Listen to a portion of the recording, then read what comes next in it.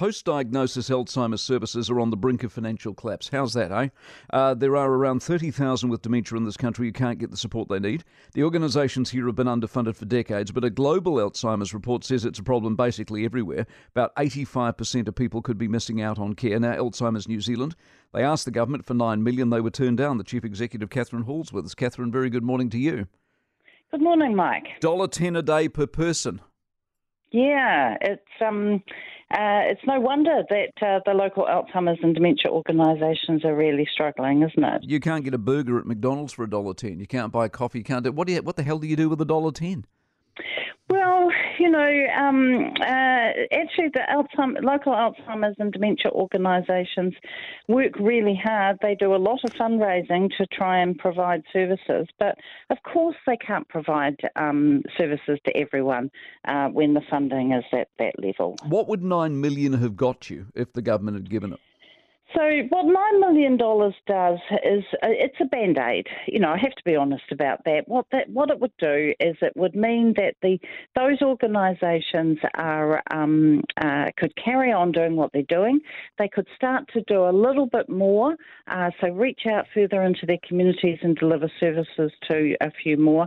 And that's really important because the health service is going through a big change at the moment. There are going to be new, and we hope better services coming along, but our concern is that these services could fall over in the meantime, so things could get worse. And of course, we've got increasing numbers of dementia, haven't we? All over the world, in the Western world, we've got increasing numbers, so we should be increasing funding and attention and support services and everything, shouldn't we?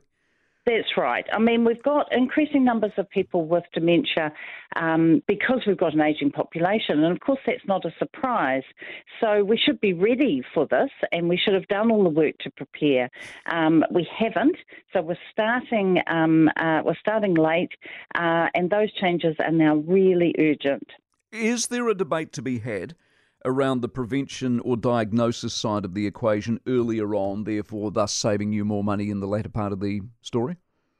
Oh, absolutely, on both sides of that. So there is a lot that we now know about what was called the modifiable risk factors relating to dementia, the things that could reduce the likelihood of developing dementia. And our view is that New Zealand should be actively using that evidence to reduce the number of people in the future.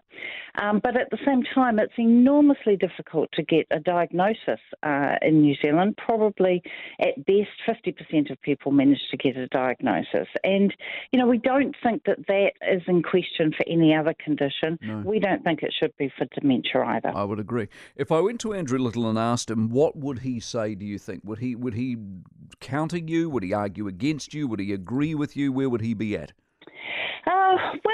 I think that Cabinet has endorsed the action plan that we and others in the sector wrote this year. So I have to assume that government understands that this is a big and growing problem and things need to change.